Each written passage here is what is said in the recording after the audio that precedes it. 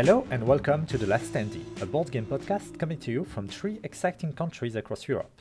I am joined here today from an undisclosed location by Alessio. Hello. From underneath the mountain home, Fen. Hello. I'm not in a nuclear bunker like Alessio.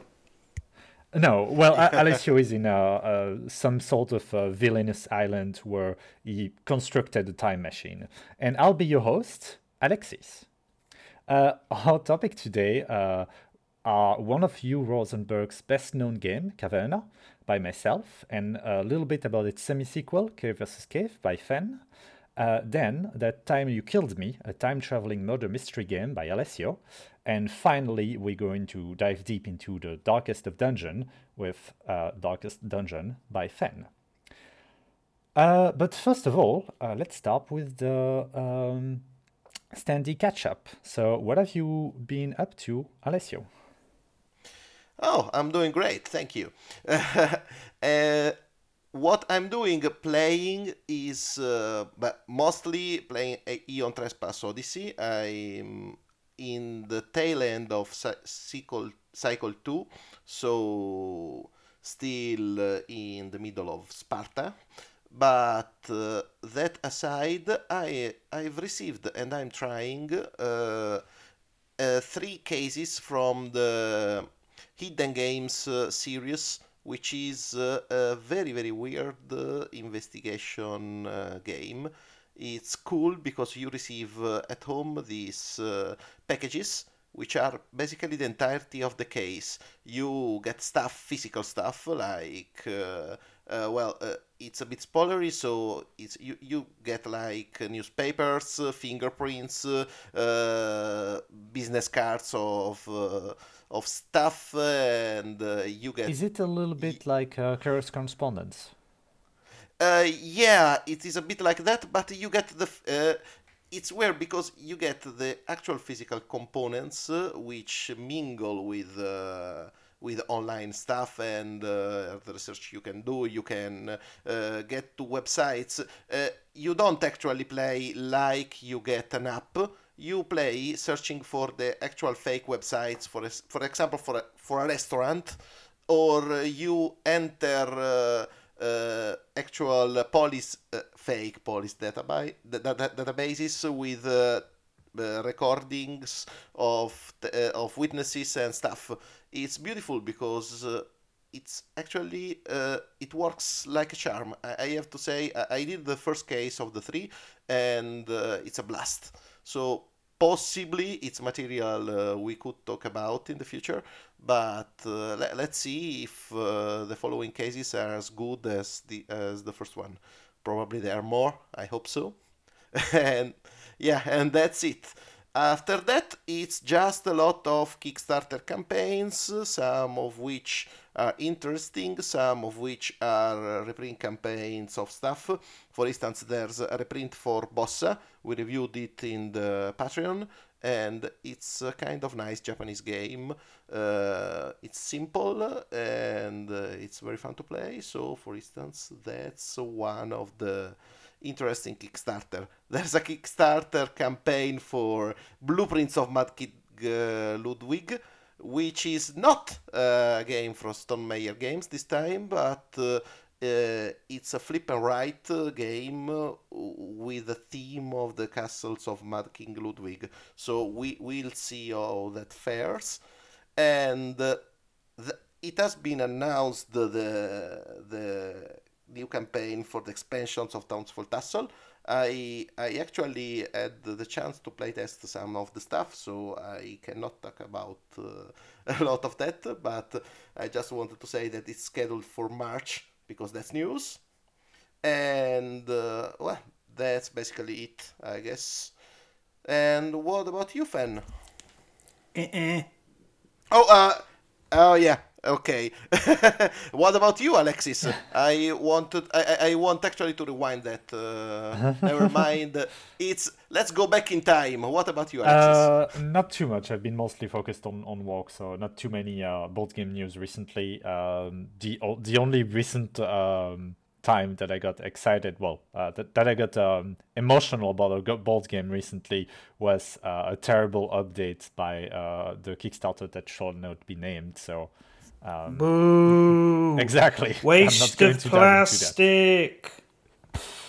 Very much so, and especially even more of a waste of plastic when we know that in 2018.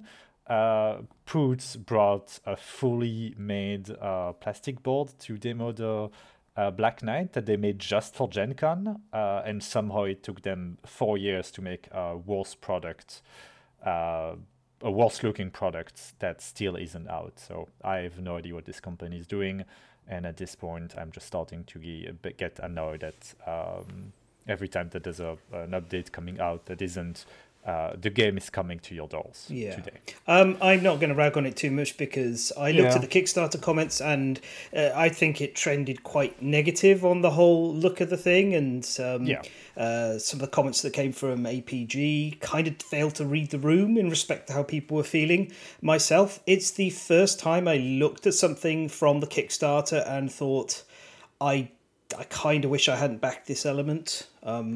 It's going to be...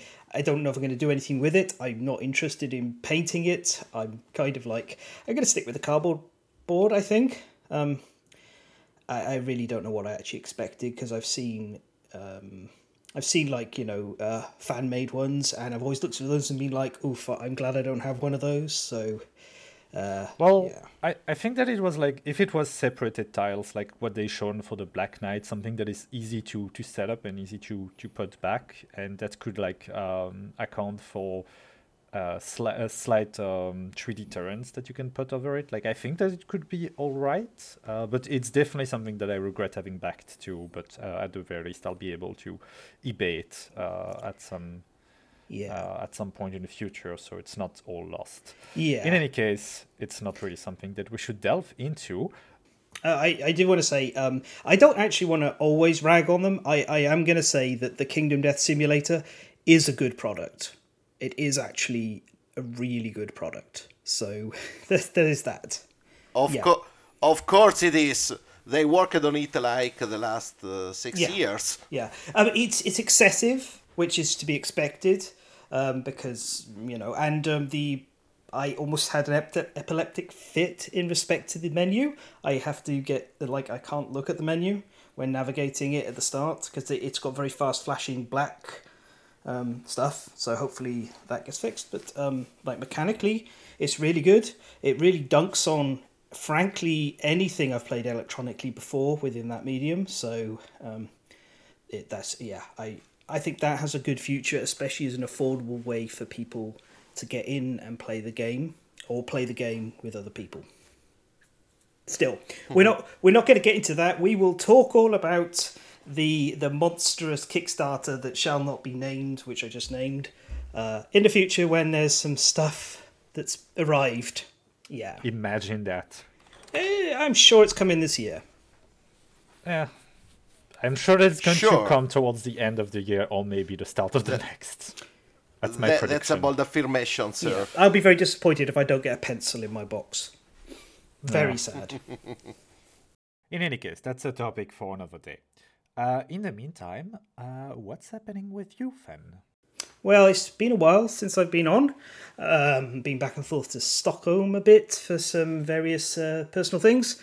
But on the whole, several Kickstarters have arrived. Final Girl, really good. Darkest Dungeon, more about that later.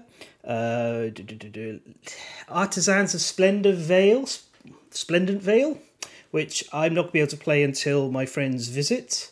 But I've heard bad rulebook, good game. Which is, I can live with that. I can learn to play a game with a bad rulebook. I've done that before. But mostly this week, apart from we've had a cold flurry, which has kind of driven us inside and dug into the fuel stockpiles. We heat the house with wood. Is that I've been looking into getting some dog buttons, speech buttons. You know what those are? Okay. No, Right. So are there like clicker training things? No. So not really. No. That's So a the clicker. thing is, like a lot of people don't quite understand, or maybe you haven't owned a dog, but dogs actually have a very large vocabulary. They can learn a large amount of words, what the meanings are and concepts. It's like when you say walkies to a dog, their ears prick up, they can run into the door. So they can learn a lot, but they don't have vocal cords to communicate, and we can't really understand a lot of their communication because it's smell-based, tail-based. So it can be frustrating for them at times. Our dog's very smart. Everyone's dog's always very smart, but, ours is another one of those smart dogs. And I've decided to get these things which are like speech buttons. So what it is you have a button, and you'll put an image on it, say a sun, and when the button's pressed, it'll say outside. And you teach the dog to understand that when they press the button, it means I want to go outside. So by putting the button, say by the door, when they go outside, you press the button, open the door. They get used to that. And so they learn, hey, if I press this button, it says outside, I get to go outside. So outside means outside. And you repeat that with other things. And so they can eventually learn to string together words that are relatively like simple sentences. Like that you can see on YouTube and similar. There's a Bunny, I think is the name of the dog. One of the ones made this famous first of all, or early first of all. And Bunny can express things like "Mom, love you," and a particularly endearing one is where Bunny was having some trouble and was asked what was wrong, and Bunny went "ouch," tapped the ouch button, and Bunny's owner was like, "What ouch? What's ouch?" And then Bunny went "paw, ouch," and still didn't quite understand. So I was asked again, and Bunny went, "Poor stranger, poor ouch." And it turned out there was a bit of a thorny plant stuck in between Bunny's fingers, the equivalent of fingers, in the pad. Oh. And that was causing Bunny discomfort, and they were able to communicate, "Please check my paws and take this out." So, Wow, that's cool. cool. It's similar with cats. You can actually do it with cats, although cats are notorious for being less keen to please humans, so they're harder to deal with. They domesticate themselves. Anyway, I'll be looking at those. At the moment, they're on sale, and they're like 130, 140 euros for a good set with a very nice structure that lets you put all the concepts in different places, and you lay out a bunch of hexagons to lock it in place so stuff doesn't move around. The dog always knows where everything is. So I'm hoping that stays on sale for a while. Otherwise, I'll have to wait for it to drop back down again, because the full price is like 350 euros, which is... Oof. Yeah. I could get a starter kit, but I mean, I want to get in with a whole load at once. So that's the plan. That's the main thing I've been looking at and considering, beyond playing lots of games. And just today, finally my order for Cantaloupe 1 and 2 arrived, which are Friedman Frace logic puzzle story game books. So I'll probably talk about them in the future. The best Friedman Frace. Actually, just to check, since a lot of Kickstarters arrived, nobody did receive Frosthaven yet. No, right? Nothing yet. No Frosthaven. Okay. There's Frosthaven seems to be loitering around the close to shipping kind of thing. Same thing. Yeah, for months. Yeah. Similar thing, like for me, Vindication is on the way. Final Girl Season 2 is nearly here. I think it's snagging customs for EU, which seems to happen a lot. EU are very tight on their customs. But yeah, no, not those. Still, I think it's time we get on with our topics, because time is short, but I'm going to avail the listeners with a little story, a little insight into my life. So we go back to like 2007, when I was just starting university and studying, and I worked in a local game store. Unfortunately, the store's long since closed. Bit of a tragic story, that one. I'll tell it sometime in the future. But we used to play, ever since it came out, and I was so excited about this game, Uwe Rosenberg's Agricola. And it was the game we would play in the shop when things were slow, or if customers came in like regulars, they could join in and play as well. It was great. It played well. 2 players, it played with more. But ultimately, I ended up really falling out of love with Agricola because of It's a family planning system. Like, the game is notoriously stingy, and I can forgive that because everyone's under the same situation. But when it turns out that the whole fight is about who gets to family planning first, and that makes a huge difference. I know I'm simplifying it for Agricola-like lovers. I've played a few hundred games of it, okay? So, it reached a point where I was like, I don't want to play this. I got rid of it when moving. And I picked up Agricola All Creatures Big and Small, which is the 2-player version. That's basically animal farming and breeding. I much prefer Agricola All Creatures Big and Small.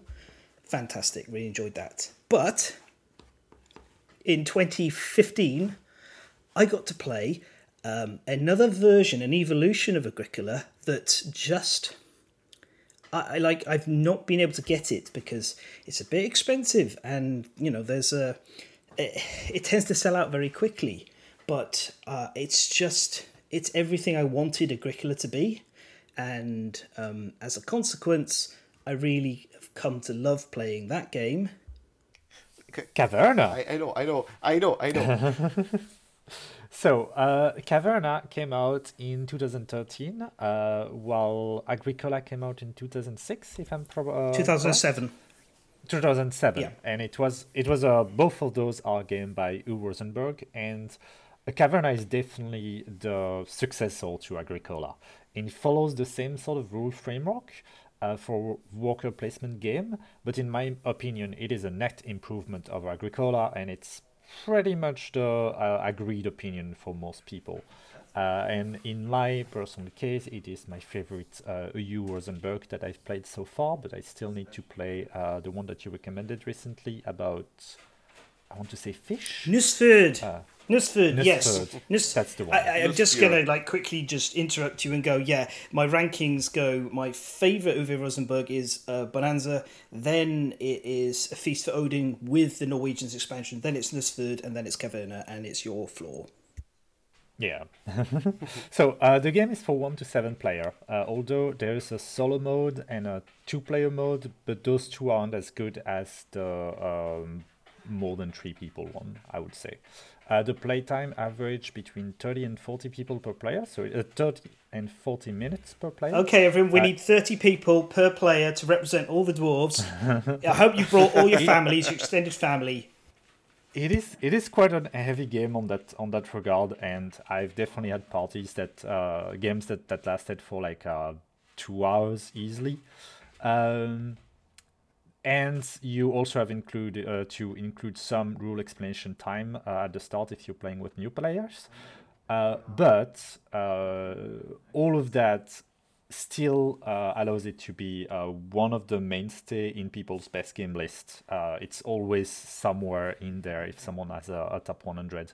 On BGG, it's ranked 41 on the overall top games, I think. Correct. And 40 on strategy. Yeah.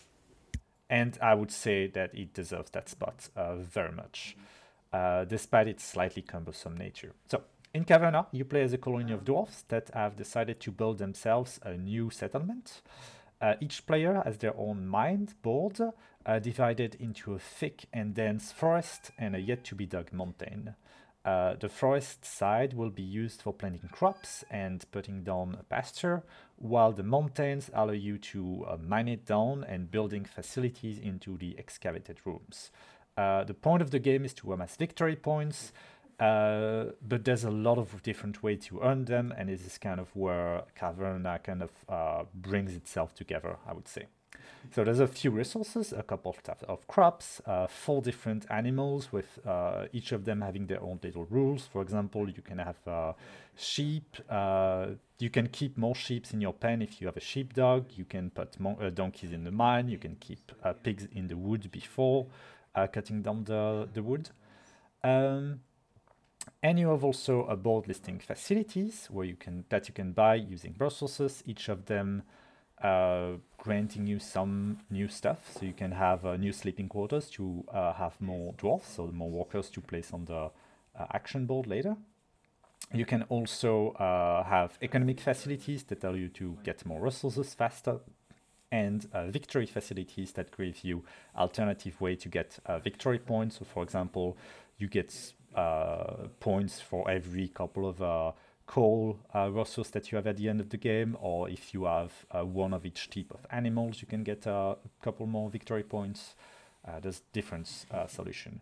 You only start with 2 dwarfs, so those are your workers in this game, that you can put down on an action space on the action board to occupy it. And the action board is kind of where Caverna makes itself way better than Agricola and than most worker placement game, I would say, because the action boards, you draw actually the action that you can use. So at the start of every game, they're going to be completely different and randomized, forcing you to adapt your strategy to the action that you'll be able to do, so that the game is constantly fresh because of that. Those actions could be to dig into the mountain, to create new rooms, to build new facilities for those rooms, gaining resources, or building pastures. There's just a bunch of them, and as I said, they're kind of randomized every game. So every few turns, new cards are drawn, unlocking new actions. And as the turn progresses, you will also have growing seasons, where pairs of animals will give you new animals and crops will produce more for you to gather later. The game only lasts 12 turns. At the end of the 12th turn, you count your victory points, you deduce the empty space on your board, and the missing animal species, because you need to have a complete set. And if you can't feed your dwarves every turn, you'll also lose some points. And that's basically the general gist of the game. But Caverna's best aspect is definitely its plethora of strategies.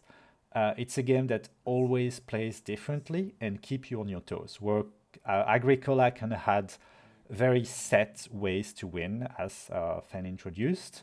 Caverna just is always going to be different, and even a good player will have to revise their strategy mid-game. Yeah, I'd go as far as like defining the difference between the two of them. Is Agricola goes, you have to do everything, and we're not going to give you the resources to do it. Whereas Caverna goes, hey, go nuts, do whatever you like. There's a whole lot of things. Pick the little settlement you want to make, and you'll get points for it. And I prefer Uwe when he takes his mechanics and makes them generous instead of stingy. Yeah. Yeah. Agricola, definitely at the end of the game, you were not able to do everything that you wanted to be, and you feel sad about it. Caverna, you came very close to do everything that you wanted to do if you didn't manage to do it. Yeah, Caverna echoes that feeling of when you play a really good settlement or civilization building game, and you've constructed a humming city, and at the end of it you look and you go, I made this and this looks cool. You get to look down on your board with the little dogs and donkeys and dwarves and over at the sacrifice pit, and you don't talk about that area of shame, and you go, I made this. And it feels good, and there's always that nice moment at the end where everyone looks and goes, hey, check out my settlement, which I love. I almost think maybe Uwe, because the theming's a bit odd, I think maybe Uwe played or heard of Dwarf Fortress and decided, let's do that, because it really does feel like to mention. Yeah, it feels like a cut down Dwarf Fortress, which I think released 2006, the original. Yeah, I think that Caverna, it's an easy Dwarf Fortress actually. Although the best part of the Dwarf Fortress is when you leave it play itself. Yeah, you can do that with Caverna, unfortunately. Yeah. And to roll back onto Agricola a little bit more, there's also the one big difference also is that you don't have as much maintenance and upkeep. You need to feed your dwarves, but that's very easily done. It doesn't feel like a starvation simulator like Agricola sometimes was. And I guess exploration and weapons actually. Yeah, there's also like a weapon, like a weapon where you can arm your dwarves to get treasures and stuff. But that's like more in depth, because that's kind of the thing about Caverna, is that there's just so many different ways to play it and to do something. And as you said, Fen, at the end of the game, very often, after comparing your victory points, I always look at the boards of the other people and realize, oh, we had like completely different tactic, and all of us managed to get pretty close in terms of victory points, because the game is pretty well balanced. It is. usually. It is.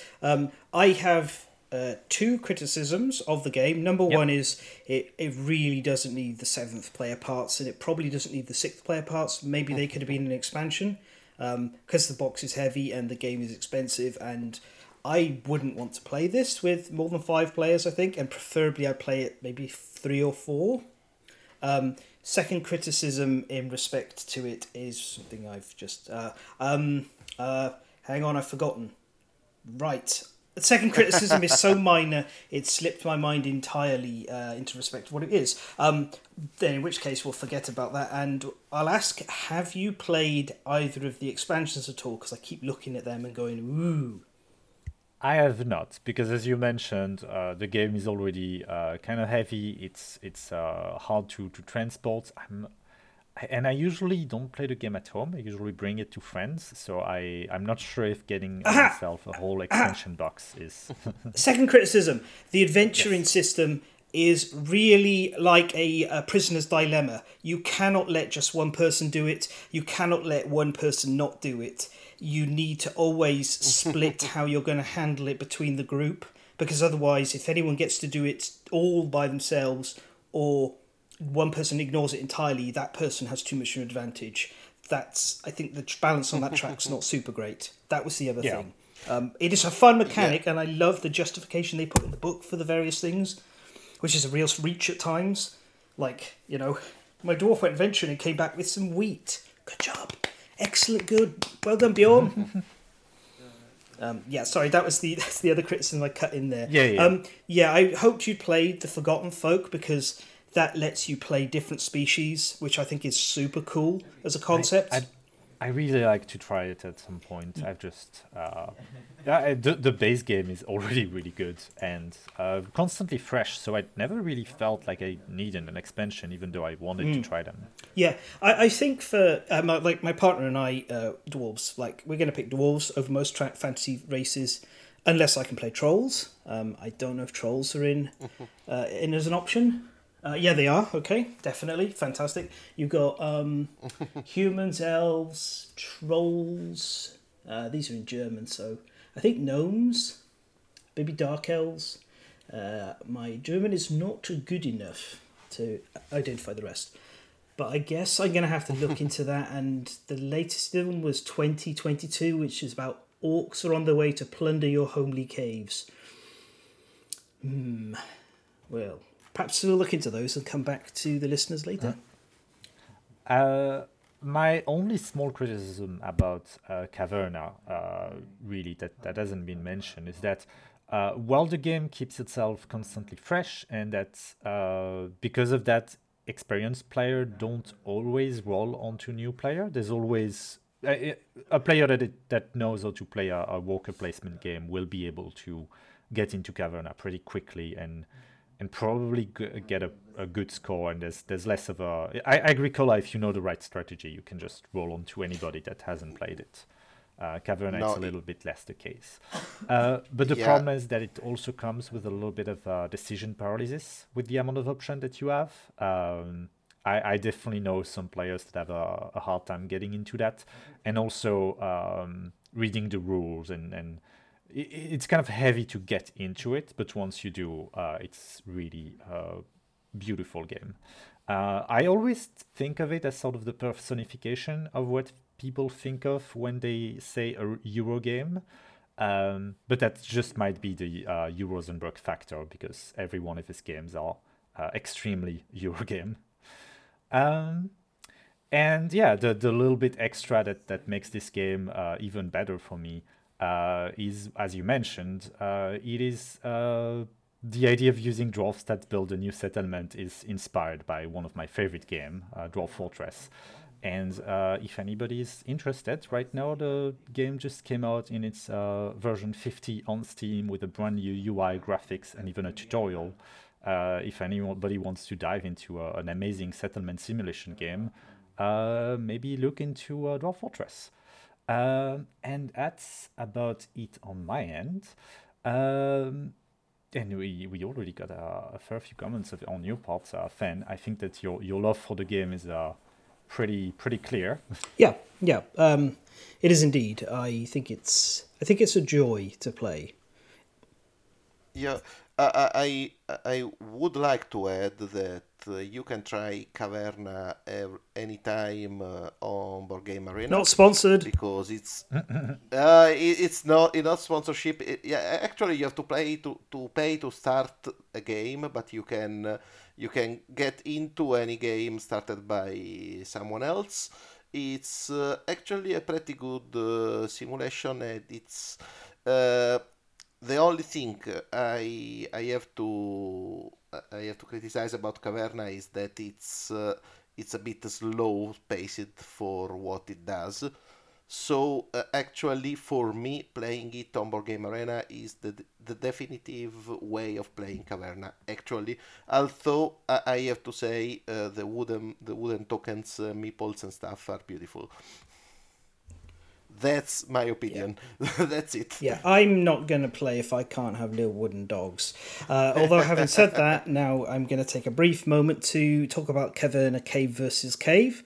This is part of the Lookout Games series that takes Uwe Rosenberg games and strips them down to smaller two-player versions. Caverna is a bit different to Agricola, the Agricola version, because first of all it has a better name. Cave versus Cave's easier to remember, and secondly it actually plays solo and two-player. It essentially just gives you the cave half, and you have a bunch of tiles that you will do actions to excavate and all of that kind of thing. And it's a lot stripped down and simpler. No tokens. You use one of these tokens up and down in a shelf mechanic. Sorry, no meeples. You use tokens up and down a shelf mechanic to represent your resource levels, so it cuts down on the number of obscene amount of resource pieces that are in Caverna. And it's a fine experience, but ultimately, I think unless you are consistently looking to play solo or play two-player, you really should just consider splashing out on Caverna itself and skip on Cave versus Cave, because the game is fine. It's enjoyable, it plays well, it's smooth, it's clean, the rules are good to follow, there's a great glossary, all of that. But at the end of it all, you're just kind of looking at this board with a cave or a slightly bigger cave and some tiles, and there's no soul, there's no life to it, and for me at least, I'm not as engaged. It doesn't feel like a settlement. It just feels like a points gathering exercise and comboing different rooms together. So that's my recommendation, is I would probably skip on Caverna Cave versus Cave. It's also the big box version is very empty. It's like a packet of crisps, or chips for Americans. It's 50% air. So that's weird for a game inspired by Caverna. Because the original box is so full of things, and when I received it, it was just like 5 times denser than I imagined it to be. Yeah, no, this original Caverna contains a forest worth of wood in it, and this one has like that tree out in the garden that fell over. That's the limit of its contents in paper form. So, not really a recommendation for me. I think it's fine. Wonderful. Well, fine is already quite good. So now that we've done digging the fortress, and we can let it go to abandon for a few years, then we definitely will have some type of madman that will dig into it and build a lair inside of that cave. And this is a very long... Yeah. Can I have a Balrog in mind? You can definitely have a Balrog into the lake of fire that's under it. But that is a very slow segue into a game with a mad scientist that built a time machine and decided to kill themselves with it. Yes, kind of. Actually, this is you. We are talking about The Time You Killed Me, which is in which you are 2 players, and one of these 2 players is the inventor of time travel. Of course, the other one is the one who knows the inventor of time travel and uses time travel to kill off the original inventor so that they can claim the discovery for them. And basically, a game at The Time You Killed Me is reenacting this string of murders, because actually it's beautiful game, and it has to do with time travel, and it can be a bit complicated, but it's extremely fun. I can do a bit to describe the game to you, but understand that this game has a beautiful manual. But before that, I have to say one thing about the publisher, which is Pandasaurus Games. Now, we know that Pandasaurus Games is a small is a small company actually in the US, distributing a lot of games we know. For instance, Machikoro, for instance, Dinosaur Island, The Roar of Light, and Dinosaur Island, the actual game. It made The Loop, they made the Wolvis currently, and The Time You Killed Me. And Brew. They have been, yeah, very and mean, Brew, actually. Yeah. Anyway, they are a bit in the center of a small storm caused by employees of Pandasaurus Games, lamenting that they are a bit overworked in a toxic workplace environment, that they are lamenting that they are not getting their paychecks in time, and stuff like this. Mostly they are complaining about poor management of the company. Now, this is a side thing about the publisher, but it's important to know because, of course, we don't want as a podcast to promote any abusive behavior or workplace environment or stuff. Yeah, well said. I just want to add to it, it's just important for businesses to protect and look after their workers, and America in particular really needs to start getting on the union train because, the people with power only have power because the masses that don't have it do not all pull in the same direction. So it's understandable. It's always easy to be, can you stay a bit late and do a bit more? We're so close, we've got a deadline. And then eventually it could end up being like the video game industry, which is a culture of exploiting and overworking people. And we don't want board games to get there and be that.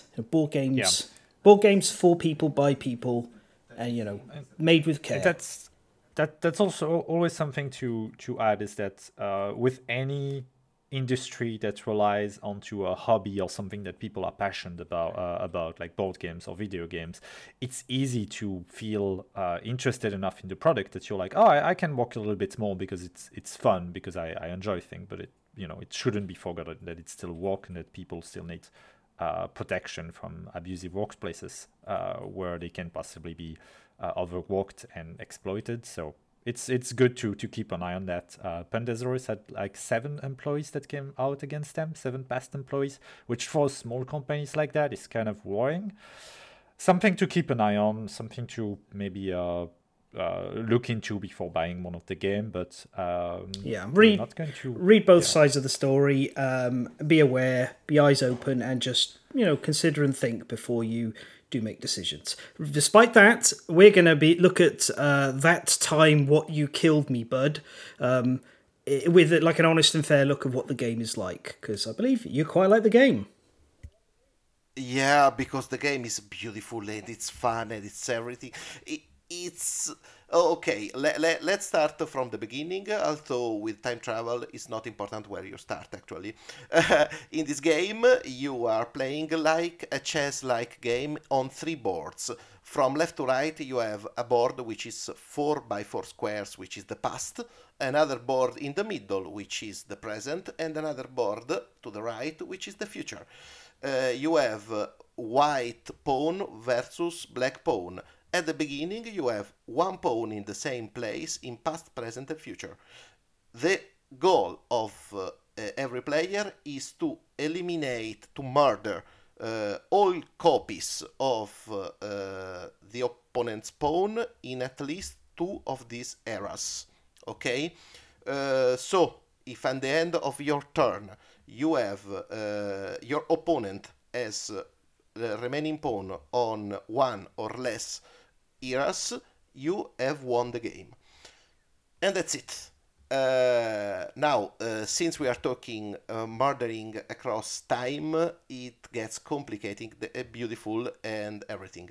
First, the turn sequence. The turn sequence is simple. You have the first player and the second player. The first player starts in the past.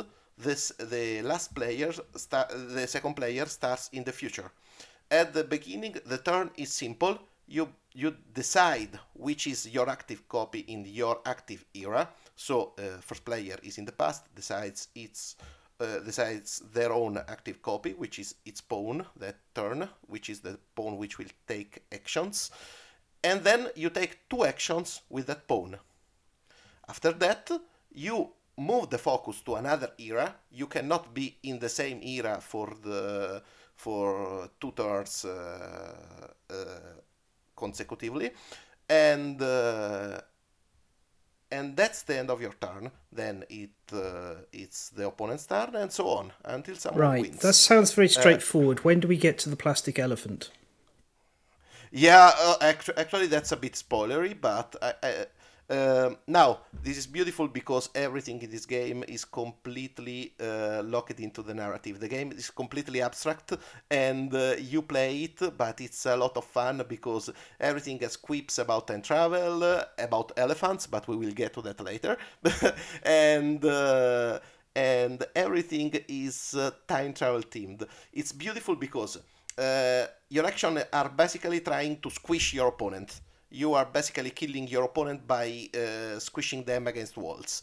You move your pawn. You can do 2 actions. The basic action is basically moving. So you move in an orthogonal direction 1 square, and that's 1 action. If you move into another object which can be pushed, you are pushing that object along. If you push an object against something else that cannot be pushed, that object is squished. So basically you are pushing your opponent into a wall and the opponent dies. That's basically it, the basics of murder. Now, the beautiful part about this is that you can, for instance, create a paradox. If you are pushing an opponent into another copy of that opponent, the opponent, both copies get killed because you create a paradox. Then you can move into another era. If you move from another era from an era to another era past that, for instance, from the past to the present or from the present to the future, you are taking your pawn and putting your pawn in the same square in that new era. But if you move your pawn from an era to a previous era, for instance, from the future to the present or from the present to the past, you are actually creating a copy because you are moving your pawn to another era. But now that you have 2 pawns in the past, the pawn that has just moved with time will be the pawn that is in the present. So you're basically copying yourself in the past. The cool thing and the important tactical thing about this is that when you move into another era, you are creating a copy, but you are now active in that new era. So if you want to pull a quick murder into another era, you just move there and then push to death. And that's the basics of the game. Now, like Fen said, there are actually, this game is in 4 chapters. It's a kind of narrative game. You are actually following a small, funny narrative in which on each chapter you get a new power and new game elements. The first chapter with which you begin is growth, in which you basically have seeds. You have seeds which are planted, and if you plant a seed in an era, you get a shrub in another era, which is an immovable object against which you can murder your opponent. And in the even following era, for instance, from the past to the future, you get a tree. The tree can be toppled, and it can destroy. It can kill by toppling, and then the tree being toppled stays there as an immovable object. So that's it, the growth mechanism. It's the first part, and it's beautiful because you get an object which gets bigger with time. The second chapter is the statues, which is beautiful because the statues are stone, so they are always the same in all the eras, starting from the era where you build them. So it's beautiful because when you move a stone in that era and in all subsequent eras. But if you move it in the present, you won't affect the stone in the past, and so on. If you build a statue, you are building a statue in that era in all subsequent eras, but not in the era previously. So that's actually a lot to do with stones. Even moving the statues is a move that gets propagated. So actually, from the past, you can get to do damage in the future.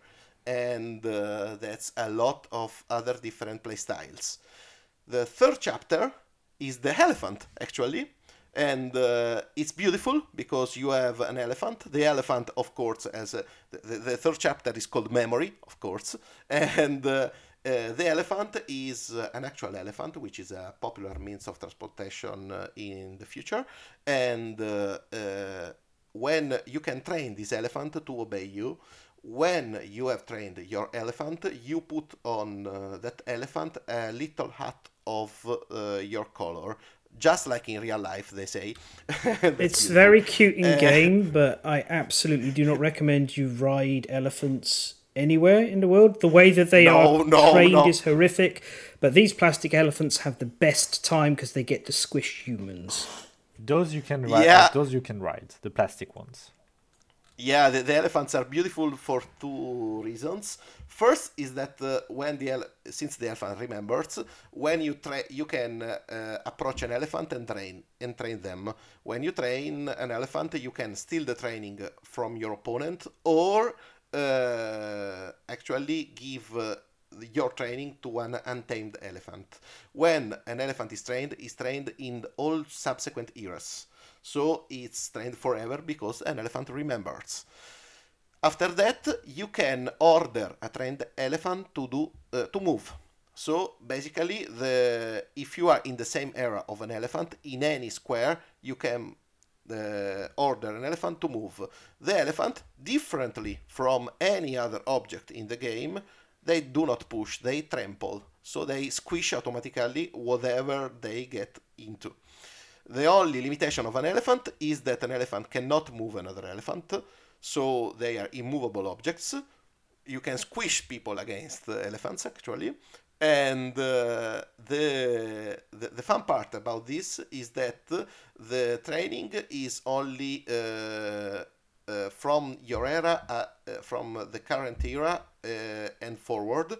So if you are stealing the training of an elephant in the present, the elephant in the past remains trained to your opponent, and that gets messy real quick. After that, there's only a fourth chapter when you basically draft powers, and you draft two powers and from the previous chapters, and then you play games. Now, the fourth chapter has multiple achievements, and every achievement unlocks stuff. Since I didn't manage yet to unlock all achievements, I cannot talk at length about this, but one thing I can say about this game is that it's a blast to play. It's beautiful. The only thing is that you can imagine this game gets really complex, and it has only one downside. If you are playing with your opponent, with your friend, who is actually a chess enthusiast, they will be paralyzed by analysis paralysis a lot, because basically they will try to calculate moves in all times at all the same time, and then you will move your focus to the area they weren't thinking you would be going, and they will be, oh crap. So that's it. It's a very complex game, which is very simple and very fun to play for everyone. All right. Yeah, definitely like the sort of chess-inspired aspect of it. That's definitely dragging my attention. Yeah, for to be extremely clear, since you have basically one type of pawn, I'd call it multidimensional Onitama. It's not exactly that, because Onitama is mostly trying to move in an efficient way without giving to the opponent the move they need to kill you. But it's kind of the same with multiple dimensions, because if you swap the cards with actually not leaving an area where your opponent could do a lot of damage, it's kind of the same feeling as playing Onitama, but a bit more complex. Actually, way more complex. That seems like a very interesting game. I had not heard about it at all. Ahmet? Oh, I was searching it since 2000. I think I was following it since the announcement in 2020, but I think it came out in 21 at the end because of the COVID. But the problem was that Pandasaurus stopped shipping worldwide, so it was a problem finding someone who imported that. I searched for it at Essen. In the end, I found it on an importer, so I got it. I finally got it, and I'm playing the heck out of it. Yeah. Anyway, that's my recommendation. As a 1 versus 1 player playing game, I give it an 8 out of 10. All right. I like the fact that it has a very strong story and narrative aspect from what it looks like. Yeah, it's an abstract with a lot of theme.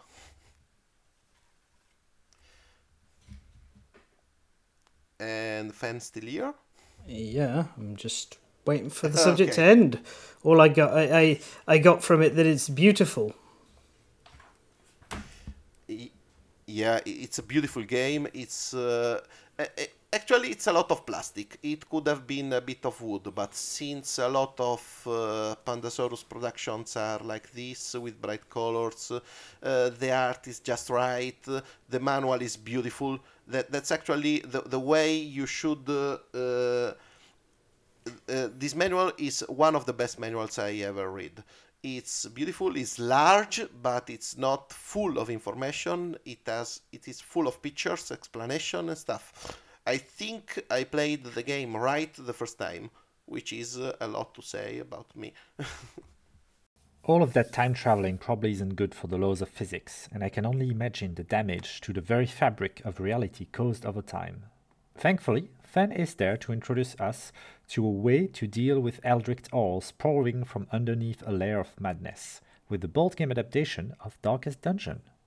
Back in the early 2000s, mid-2000s, two men, Chris Bourassa and Tyler Sigmund, they worked for Backbone Entertainment and became friends. Then on and off, moving forward, they'd meet up occasionally, they'd chat, they'd discuss game ideas. Tyler had been quite a fan of board games. He produced some back in the day. You can actually find them on Board Game Geek. They're old, like print and play, back before people really wanted to print and play stuff because printers were not very good and similar. But they eventually hit upon this concept of what if adventuring, like what are the tolls that a person would experience if they had to dungeon delve all the time? What would it wear and tear on their mental health? It's not really something that's covered even today in most games, role-playing games. They tend to gloss over how stressful it'd be fighting for your life on a regular basis and sleeping outdoors or in slimy caves where a goblin is nearby playing a fiddle. Terrible things. Goblins can't play fiddles.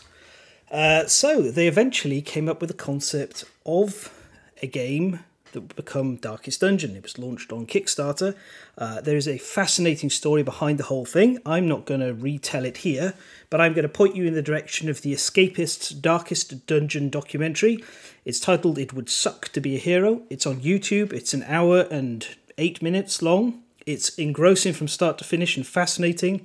The section about when they added corpses to the game itself is incredibly eye-opening. And how the voice acting for the Ancestor grew in scope due to the vocal performance, which is, one of those things that everybody's heard a Darkest Dungeon quote these days, whether they realise it or not. So, the video game itself, you are the descendant of the ancestor. You've received a letter spouting that classic line, ruin has come to our family. Just like that, it said. Yeah, family. Vin Diesel's right there, ready to go. And you start off with Dismas and Reynold, a Crusader and my goodness, I'm drawing a complete blank. What's a Highwayman? I wonder. Yes, yeah, and a Highwayman. I wanted to say Bandit because I was GMing 7th Sea yesterday, and they were all Montaigne bandits, all the NPCs in that, so it was slipped my mind. Yeah, so you play through as them. On the old road, they arrive, then you take over the hamlet, and gradually you build up the settlement. You venture into 4 different dungeons. There's a 5th dungeon that comes into DLC, and a 6th dungeon, the Darkest Dungeon, that you're kind of free to go into whenever you want, but you probably shouldn't go in before you're ready. I'm going to go out on a limb here, and I'm going to say I think Darkest Dungeon, I think the framework may have been borrowed by Kingdom Death. Settlement building, disposable heroes, going out on adventures, very dark, lots of cosmic horror. I think, there's so many games inspired by Darkest Dungeon now, that either that borrow the artistic style, which is based on a 1990s cartoonist, a guy who, Rob Liefeld did the original art, and then this guy took over the rest of the comic, and Chris Barassa, I believe, who's the artist, it stuck with him because he thought the art sucked. And here it is in the game, and it's incredibly iconic. So that's the video game. It is a powerhouse. It's got a sequel out now that's landing on Steam later this year. And they've redesigned and revamped the game framework, changing. It's not a settlement builder anymore. It's more like a ongoing series of roguelike journeys. But it is a phenomenal game. It's a great time sink. It's difficult and hard and very random and swingy at times. So that's the concept. And then in 2019, Mythic Games announced on Kickstarter they were going to do Darkest Dungeon, the board game. And they came firing out of the gate with a pretty solid concept, showing all the models, a load of the other components, and given the aesthetic that was already created for them, all they had to do was translate it across into the game to nail the visuals. I can say they've mostly nailed the visuals. So I'll start with a brief talk on the components. The models, they might be the best plastic models in any game of all time for me personally. They are a perfect representation of the characters in the game. Translating these 2-dimensional, very stylized, kind of 4 head high, slightly deformed characters with this very classic 1990s cartoon / medieval style. Putting them together, I would have said it's really hard to do, or incredibly difficult, and I'd expected plastic standees or cardboard standees. But no, they found a sculptor or sculptors who knocked it out the park. Every single model is a translation of a pose from the game. They are perfect translations. Even the areas they've had to fill in because you never see the back of certain characters fit, and it all looks like a complete whole.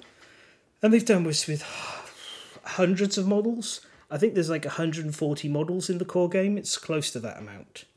So, yeah. I'm only going to talk about the core game with a brief note on the Crimson Court at the end. But anyway, let's get into the board game itself. So first of all, one thing to note, this game suffers immensely from glare issues. Whatever cardboard it's been made of, it just picks up and flashes every single bit of light into your eyes, and it's all black, and there's a lack of contrast on some of the pieces as well. So the playables are particularly bad. There's a stress track at the top. And in the prototypes, the stress track is done in white. And you can see these boxes and you can easily see where the token's moving up and down. In the final one, it's a dark grey. And so you're squinting there with a torch and a magnifying glass to try and figure out exactly where you're putting your stress track. So you are telling me that the darkest dungeon is extremely bright. It's extremely reflective, so it's not bright itself, but yeah, it's like walking into the darkest mirror. It's like, oh, I can't see anything. You turn on a light and you're like, I see too much. The game with solar flares. And I've seen the prototype player boards for the characters, and I don't know why they changed. So the cardboard in this game is a bit of a mess when it comes to the boards. The rollout mat that you can get is also low contrast. It's very pretty. It's useless if you're solo playing. It's fine for 2 or 3 players. It's kind of not great for 4 players because they've really not thought about the space properly. It makes the game feel very cluttered. So it's a combination of really good, stunning artwork on a lot of the pieces, and then gorgeous artwork that you can't see on some of the other pieces, and just like decent tokens, but so many tokens. We're going to talk about the tokens a bit later. But first of all, framework of the game. You start off, you pick 4 heroes. There's always going to be 4 heroes. That's Darkest Dungeon's thing, classic adventuring party. In the core game, you have the Hellion, the Occultist, the Arbalist, the Crusader, the Abomination, the Grave Robber, the Highwayman, the Jester, the Vestal, and the Bounty Hunter, and the Plague Doctor. With the others are in expansions that haven't come yet, and the Musketeer, who is an extra additional piece of content you can order separately, and just like in Darkest Dungeon, the game, she's just a variant of the Arbalist, but with a different look. So you don't need her. Or you could get her if you want a second Arbalist. That's it. The core game comes with a bunch of common monsters. The oddity worth mentioning is that within the common monsters are the snakes. The snakes came with the shield bearer, and they're tied closely to her story, but they're not in the same box as the shield bearer, so that's thematically a bit odd as a decision, but maybe they needed more common monsters to pad things out. Then there's all the ruin monsters, so that's the skeletons, and the Darkest Dungeon monsters. So a fairly large amount they cover, and you play a whole game through the ruins if you just play the core game. If you want to play the other areas, you'd need the expansions. So if you want to get everything, surprisingly it could be cheap, because Mythic Games keep having to put a fire sale on to get rid of everything, because I've talked about how badly they managed their Kickstarters previously and how much they charged me to get this shipped. €80 extra. It seems that for some people it might just be cheaper to go through a proper store than if they bought it on the Kickstarter. Yeah, people who bought it through the store during this flash sale have paid less than I did. Yeah, but I'm not to know that kind of thing is going to happen, and they shouldn't have received their content yet. I've had a chance to play mine quite a bit. So it is what it is. The emails have been mind-boggling. I've shared a couple of those in my community. Incredible. I don't know who they've got in charge of their communications, but that person is frantic, I guess. A special mind. I mean, kind of almost suggested that the game's an NFT. And that's basically when you're buying the game, you're not buying a game, you're buying an investment, because you can sell it for more. Yeah, you can buy this game on the store for $100. We retail it for $200. But how much is it worth? $300, $500? I don't know. I just know the game's going to get absolutely panned by certain critics. Others have liked it, and haven't pointed out its flaws. But we'll get to where I feel. Anyhow, because I've blathered on, we'll get into the loop. You pick your team, you have your hamlet, which starts off with all the buildings, level 0. You will shuffle up the deck of boss cards, you'll draw a boss. There are 4 ruins bosses. There's the necromancer and the fanatic. Of course, they're the standard bosses for that area. Yeah. They've also made the collector a boss rather than a mini-boss. I find the collector's kind of cool. And then the fanatic. The fanatic is from the Crimson Court, so they've kind of peeled him out, just like the snakes, and stuck him in the main box because they needed to. I don't mind too much because 4 bosses is decent. You're going to face 3 of them over 3 acts. The boss has a global effect throughout the whole of that chapter. So you'll play your first act, you're going to go on a dungeon crawl, then you're going to go on another dungeon crawl, then you're going to go into the boss's dungeon and try and kill it. And if you succeed, you'll go on to Act 2 and then Act 3 and then off into the darkest dungeon. And each time between a dungeon crawl, you come back to the hamlet, you can pay some gold to upgrade some buildings, buy supplies, improve your skills, improve your characters, just kind of like maybe deal with the stress of dungeoneering. Interestingly, the board game does not heal your health. You've got to get your health healed through money as well. So it's an interesting twist. It actually does make the game a lot tighter because, to be honest, the characters kind of have the advantage once they start leveling up. The reason for that is you have a deck of cards for the monsters. All the Act 1 monsters are shuffled in together, the common ones plus the ones for the area you're exploring. When you get to Act 2, those Act 1 monsters stay in the deck. So the monsters kind of fail to keep up. We've gotten over that by house ruling to gradually remove all of the lower level monsters from the deck as the difficulty climbs. When you get to the darkest dungeon, it's all darkest dungeon monsters, and that's a treat. That's really crunchy, tough stuff. Okay, so that's fairly simple. You will draw 2 quests. You'll pick one to go on that tells you the area you're going in, say the ruins most of the time, or at the moment you can do ruins or Crimson Court if you have that. You'll face various monsters, and the general conceit is you draw a card, a huge, far too large dungeon card that shows a layout just like the darkest dungeon layout. So you've got squares for rooms, dots connecting them. It's a node-based movement system. You will look at the quest card. It tells you a certain number of tiles to pick. You shuffle those and put them face down onto the thing that represents all the rooms. The rooms can contain nothing. They can be a dark room that costs you torches. They can be a trap. They can be a curio room that sometimes has monsters, sometimes doesn't. And they can be a treasure room or a quest room. It's fairly simple on that front. And what you'll do is you just take your party marker from the entrance, move it to the room you're going to, and then you do a pseudo simulation of travelling down the corridor. This is definitely the part of the game where it's a bit kind of, what were you thinking?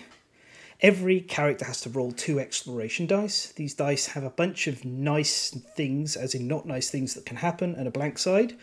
Every hero has to roll, so you're rolling 8 dice at once. A torch result makes the light level go down by 1 unless you spend a torch. Hunger, you have to eat food, or you suffer health and stress. Shovel, you need to clear your way through. Essentially, it does replicate how the corridors are kind of semi-randomly generated, but it doesn't feel good for 2 reasons that I'll get to. The first one's curios. So curios is a deck of cards, common curios specifically for that biome. Now, in the video game, you take a different mix of supplies depending on the area you're going to. For example, the Warrens requires more shovels because it's underground. There's been a lot of collapsing. The Weald demands some extra antidotes because there's more poison there. And holy water you take to the ruins. So you're always thinking about how much food do I bring, how many torches do I bring, how long is the mission going to be, etc., and you adjust accordingly. That's out of the window here. At the start of the mission, you get 2 supply dice for each character, plus you can buy extra supply dice, for depending on the price paid in the settlement. And you roll randomly, and you get those random supplies. One side lets you pick, and that's it. And you just, you get random stuff to take with you. So it turns out the strategy is spend as much money as you can on supplies every single run, so you've got a huge pool of supplies. And you want as many torches as possible, because the curios have changed from... In the video game, if you encounter, say, a grave, if you just interact with it without spending anything, womp womp, you could just get, don't get as good amount of stuff, or you might even get a bad penalty. If you interact it with a shovel, you spend the shovel, you dig up the corpse and get some treasure because, it's better than it staying in the ground there. But that's part of the strategy of bringing the right gear for the right curios. Well, no, that doesn't work here. In the game, if you draw a curio, you can choose to spend a torch. If you spend a torch, you get only the good benefits from the curio card. If you don't spend a torch, you get the good and the bad. And these cards can have 2, 3 bad things happening on them. Stress, quirks, negative quirks, maybe disease, all sorts of nonsense. So you end up trying to grab as many torches as you can to make the curios positive. This has frustrated a lot of people. I've played Kingdom Death. I've played the hunt phase. You've played the hunt phase, haven't you, Alexis?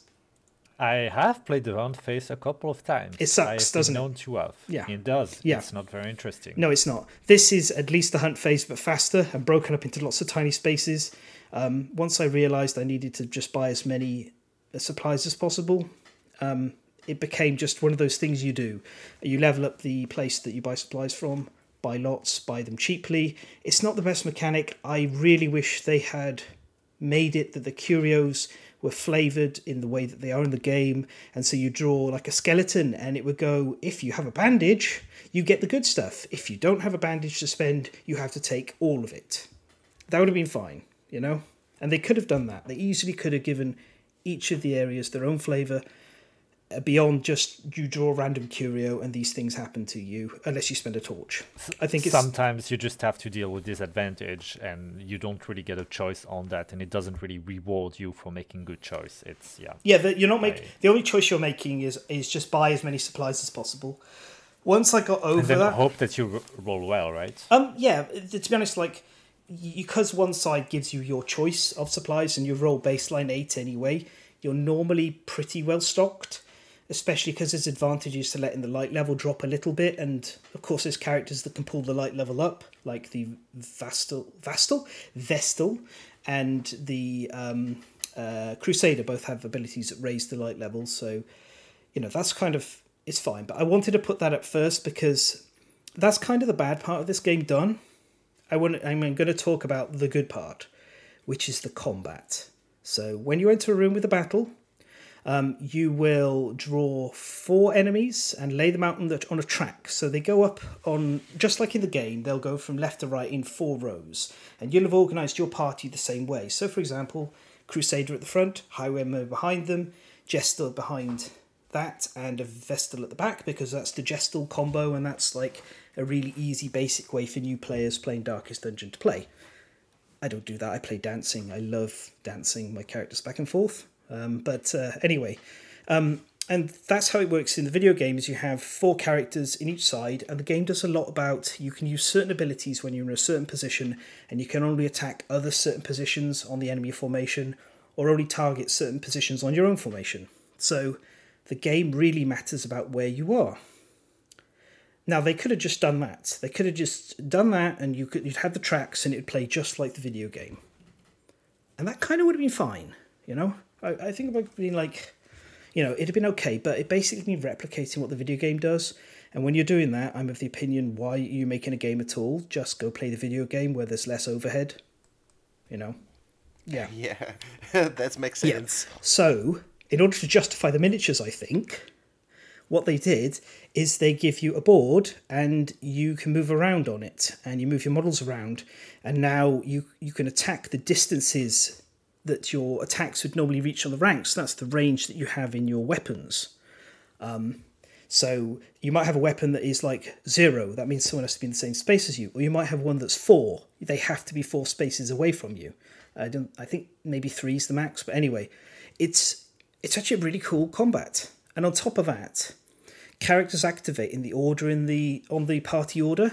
So you shuffle up a deck that has up to 4 enemy cards and up to 4 hero cards, depending on the number of combatants on either side. And you'll draw, and whichever side you draw, the person nearest the front who hasn't acted yet gets to have their go. So in my example, the first hero card drawn triggers the Crusader's turn. And then the first enemy card would trigger the first enemy, and the enemies are deployed either from front to back or from back to front, depending on if they're melee or ranged. Very simple, straightforward. They have very clean abilities. They do different things based on where they are in the party order. So ranged characters at the front, ranged enemies at the front are kind of bad at their job, and melee characters near the back struggle as well. Push and pull abilities, move them all around, move them on the board. I love this combat. It's so team-based. It's so, together and coordinated. I honestly wish more games had used this fixed range you can attack at, and this knowing what order everyone's going to act in, you set it up in advance. And there's so many strategies as well. You can play like Bonk Cleric, which is a cleric at the front of the formation with a mace and just smacking things with a mace and stunning them. Or you can play right at the back like a classic healer. You can play a dance party where everyone moves back and forth whenever they activate, and each turn their activation order is different.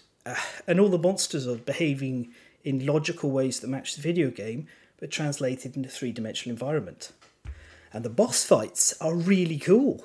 They replicate what's going on in the game, but in an interesting fashion. The collector has the 3 heads with it. A necromancer summons undead. Yeah, the collector. Yeah. The fanatic has his pews and so on. Not the fanatic, sorry. The prophet has his pews, and the fanatic has his pyre, and he'll toss somebody into it. And if you let them toss them into it, then they are toast.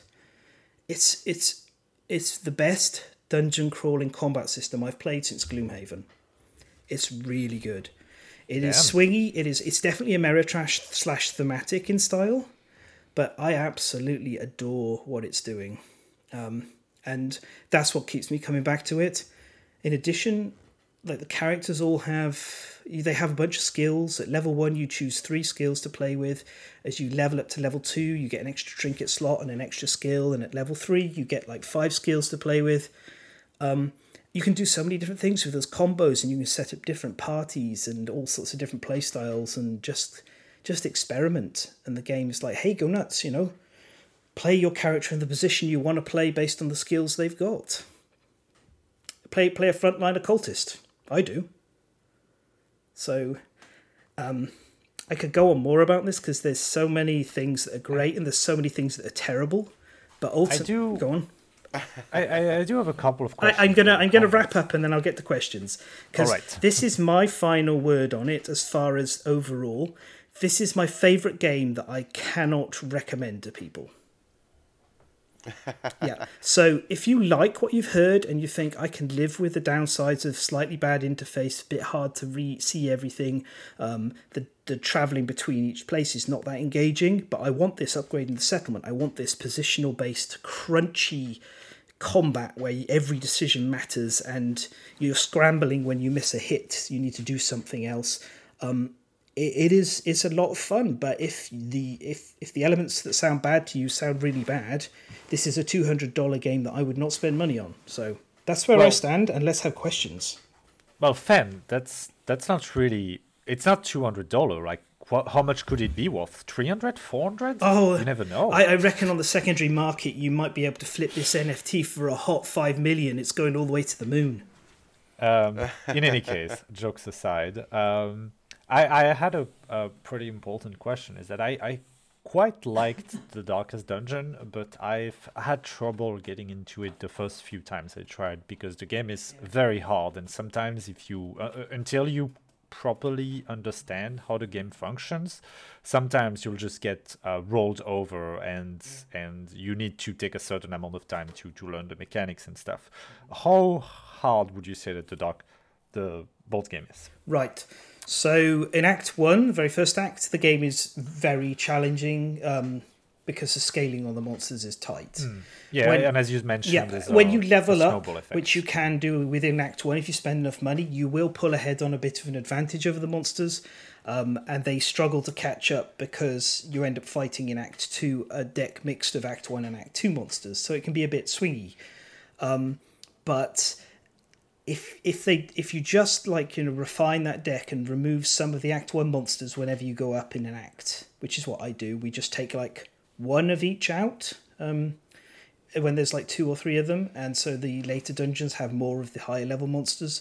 The challenge returns, but heck, that's the thing. This is the actual combat system is good enough that being modular about it and just being smart about how you're going to tune your difficulty, and the game offers other difficulties as well, it works. So I think it can be very, very hard if you want it to. And you can always play like a weird party. There's more options to go heck, I'm going to play an arbalist and a musketeer and a jester and a grave robber, which is like a terrible party in the video game. Well, yeah, terrible, because arbalist and musketeer both want to be in rank 4. But in this, you can do it, because suddenly it doesn't matter whether you're both in rank 4. You can you can use your ranged weapon still by moving the distance you need to shoot. So hard, yeah. As hard as Darkest Dungeon, definitely not. More accessible. No, that's good to know.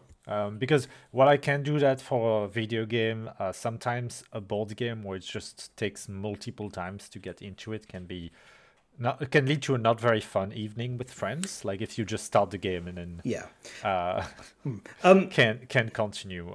Kingdom Death, for example, is a game that takes a fair few. So someone to be a little bit experienced to lead the game. Otherwise, it's just going to be a very frustrating first few games. Yeah, you can very easily just kind of jump into this and go.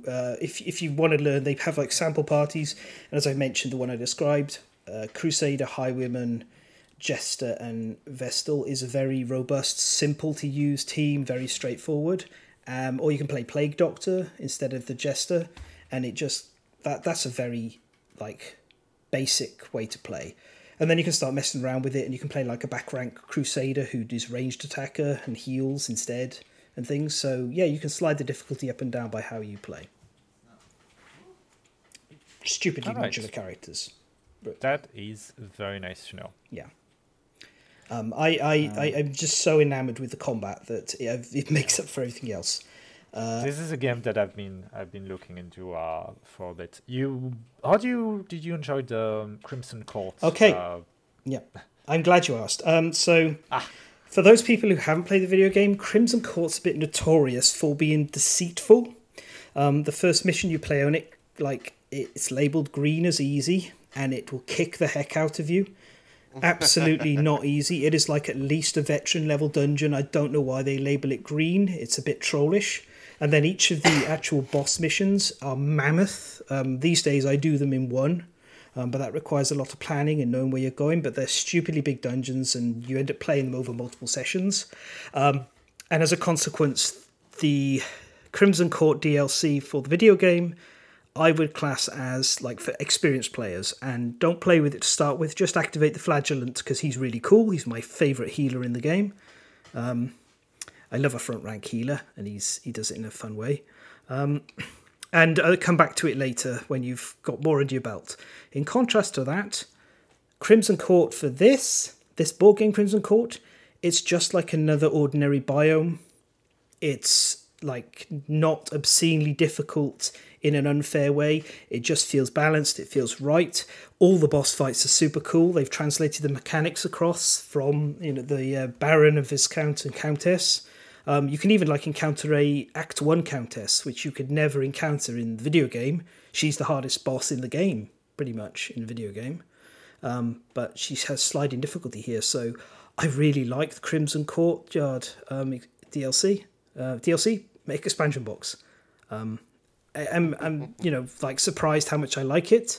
There's a deluxe edition, ignore that. It just has some alternative sculpts that have zero mechanical function whatsoever. Like nothing, no point to them. I'm not even going to paint all of them because I don't see the reason to have 6 copies of a model I only ever need 3 of.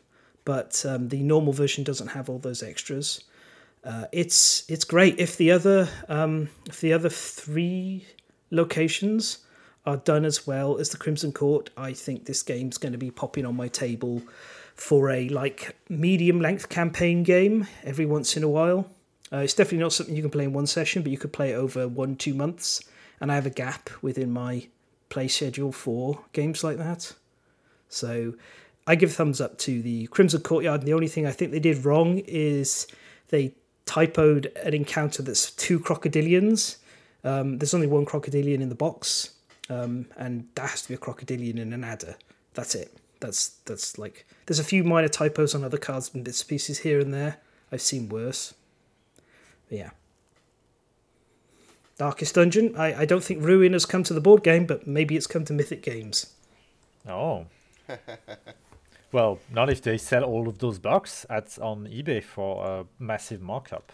Yeah, I mean, maybe they're going to sell them to themselves and flip them. I mean, surely, no, you wouldn't do that kind of insider trading. That'd be crazy. So, that's all the time that we have for today. You can catch us at patreon.com/thelaststandee with 2 E. And until next time, we have been The Last Standee. So it's a goodbye from Alessio. Bye. Fen. Overconfidence is a slow and insidious killer. Myself, goodbye. And remember that the second E is in Standee is for Econite.